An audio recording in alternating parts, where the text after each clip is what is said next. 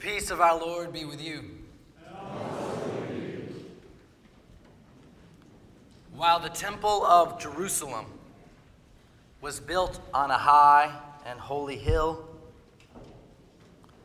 the floor is level where the Pharisee and tax collector stand to pray to God.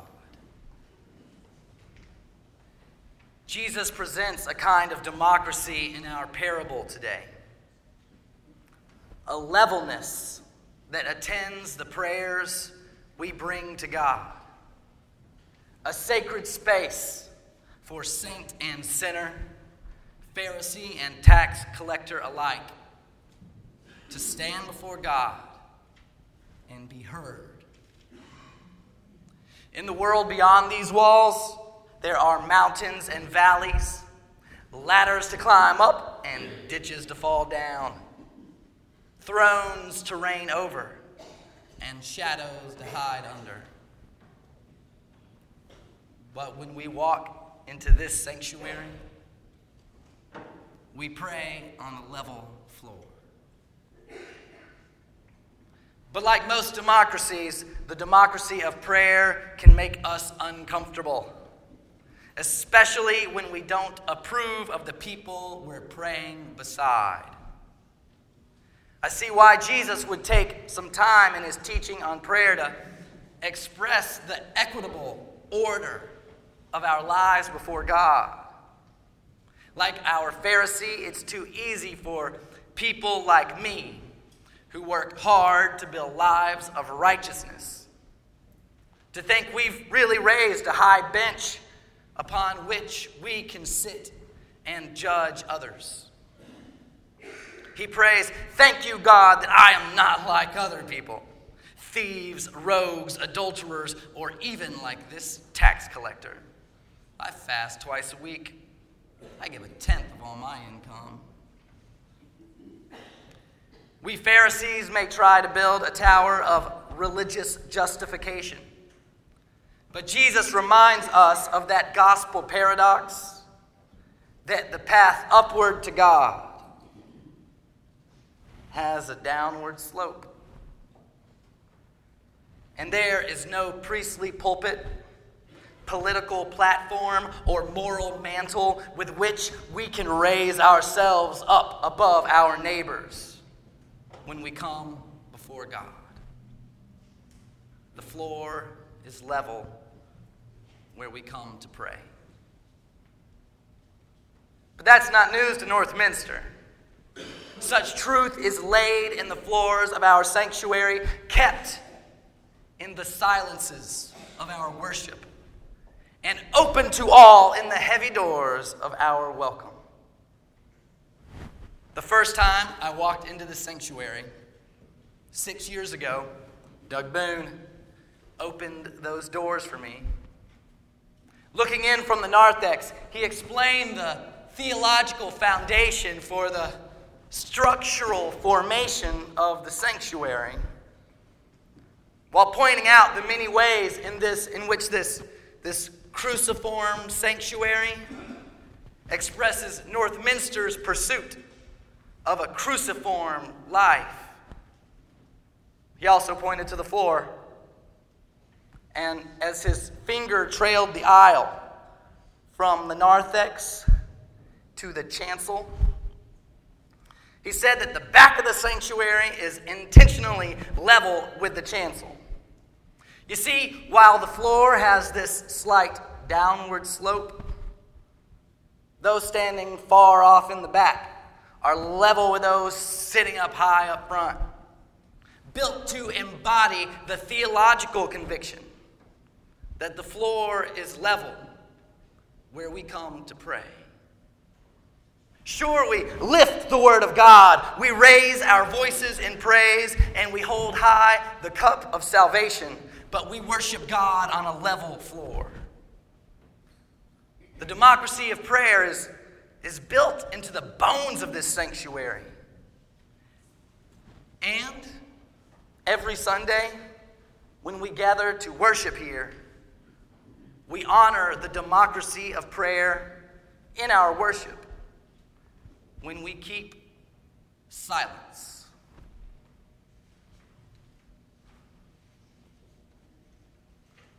This may sound weird, but what is more democratic than silence? In a world where words travel faster and farther than anything and are so often flippantly flung or violently voiced, what is more democratic and prayerful than keeping silence together? Sure, it's good that we all hold high the cup, or that we all honor the contrary voice in our democratic unity. But to keep silence together, silence has a most democratic reign, does it not? Which we must all respect, or else silence is lost. When we keep silence, each of us has a hand on this holy moment together, this fragile fragment of a holy hour, keeping it, holding it in a world where words and noise are always ready to rush in and take it from us.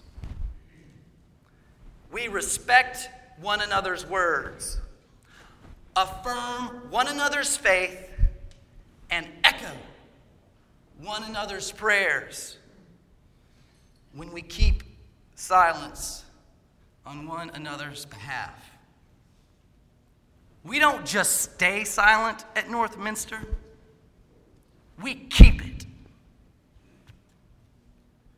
And in one of those intentional silences here at Northminster, we open that space for confession. We open that space for the tax collector in all of us as we go before God and ask for mercy, individually, together. I love to sing and I love to preach, especially when I have my voice, and I love to take communion. But there is nothing we do together as a congregation more vulnerable and intimate than keeping the silence for confession together. In that moment, we are silent together, but we are also vulnerable together and repentant together, opening our eyes to the sin of our lives as we open our souls to the mercy of God. We honor the democracy of prayer in the shared silence of confession. And in light of the democracy of prayer, this conviction that Northminster built into the sanctuary and that we keep in our silences, it's with this same democratic conviction that we open wide the doors of our welcome. While only one of this parable's two characters went home justified,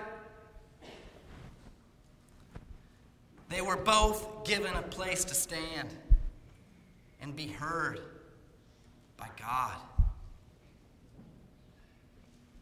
Despite the loudness of our world, keeping doors open can be just as hard as keeping silence.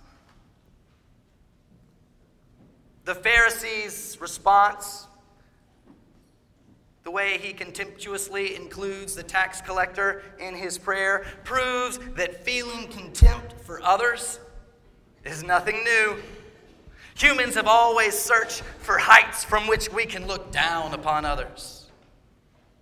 And yet, it seems that in places like Facebook, Twitter, and the 24-hour news cycle, we are given far more opportunities to cultivate contempt for others, surrounding us with merciless stereotypes, turning real and complex human persons and situations into reactionary headlines meant to grab us and incite us. When in history have human hearts been so overwhelmed with contempt for people we've never known, never touched, never stood with, or prayed beside? It seems we know just enough. We know just enough about way too many people so that we can have contempt for them.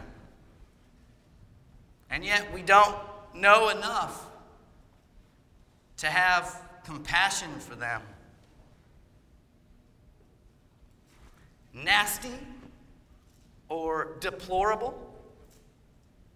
Contempt is contagious, which can make us want to shut our doors to those we don't want to find praying beside us, those whom we don't feel are worthy of standing shoulder to shoulder with us before God.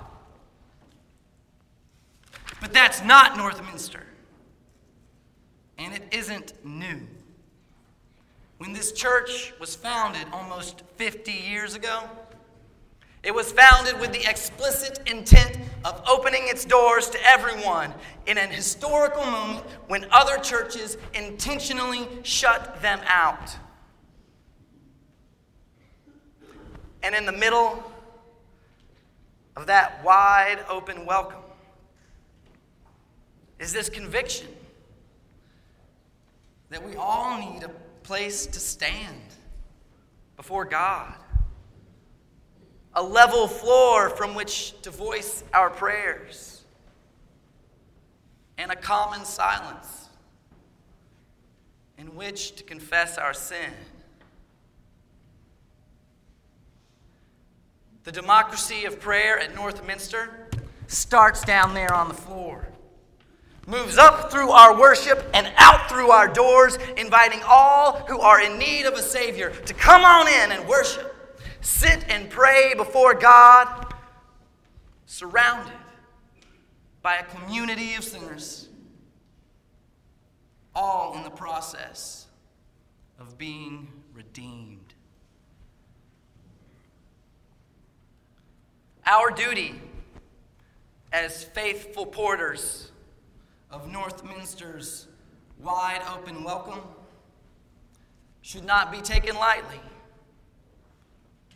For one reason, our doors are really heavy.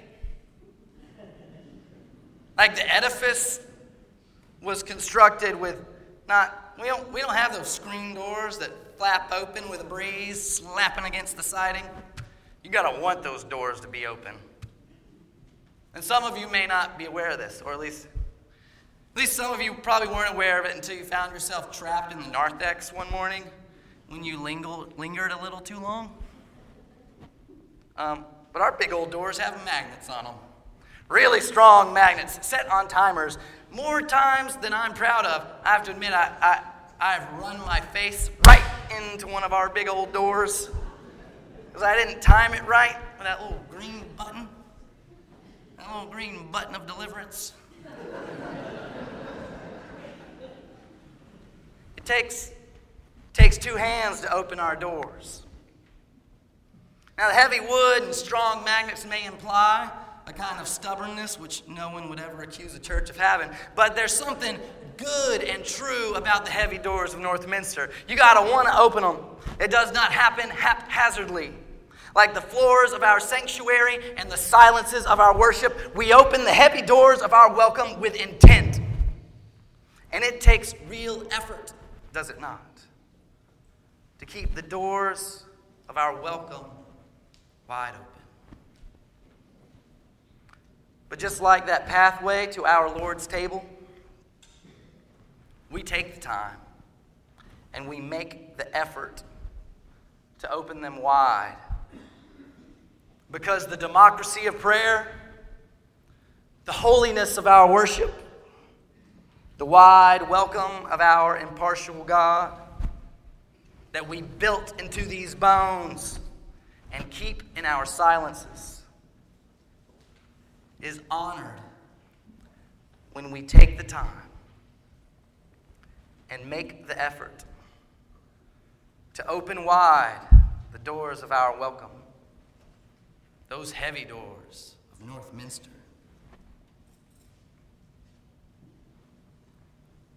Most of you have heard by now that December 11th will be my last Sunday as associate pastor for students at Northminster Baptist Church. After which, my family and I will move to North Carolina to follow my calling as senior pastor of First Baptist Church of Gastonia. As someone who first walked through those doors 6 years ago and will go from this place to another place in a couple of months, I want to bear witness before God and all of you to the wide welcome with which I have been received. Me, Chase, Wake, and Beckon into your doors and into your life together. As a disciple, I have been challenged by the gospel of Jesus Christ here at Northminster and carried by this congregation throughout my life here. As your student pastor, I have been given the freedom to lead with my conscience and the support to do it well. It's been a gift to my life and my ministry to worship with you, serve beside you, and learn from you. Your youth are my youth. And that is a point of pride for me, which grows ever tender as I anticipate our move. And as a dad of 2 of your members, I have not only known the joy of handing my boys off to the church as Chuck walks them up and down these aisles. I've also known the grace of handing my boys off to Annette Hitt or Malie Williams, Valerie Lynn, and many others in this house and at the Fuller House when literally or figuratively my arms were too full and I needed help. You see, we are not only stewards of floors, silences, and doors on behalf of others as this selfless act of gospel conscience, but like our love for God, the love and welcome we give to others is inextricably linked to the love we receive ourselves. We not only keep these doors open wide for others, we keep them open wide so that no matter where we go or what we do, we can always get back in. The floor is level where we come to pray. The silence is shared when we confess our sin.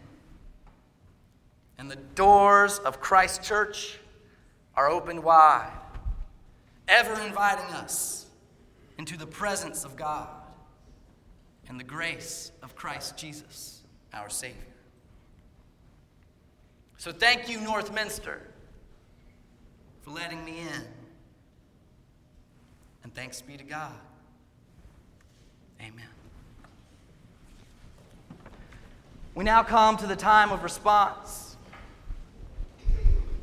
a moment when we are invited to make decisions for our Lord and our Lord's church.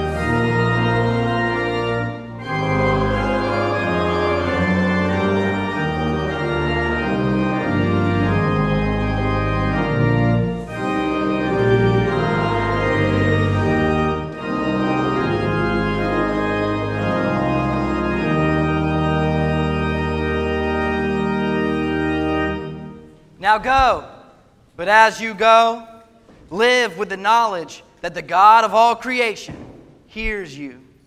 Walk with the confidence that the Son of God has forgiven you. And open wide the doors of your heart to others, knowing that the Spirit of God opens wide the doors of salvation for us, ever ready to welcome us in. Amen.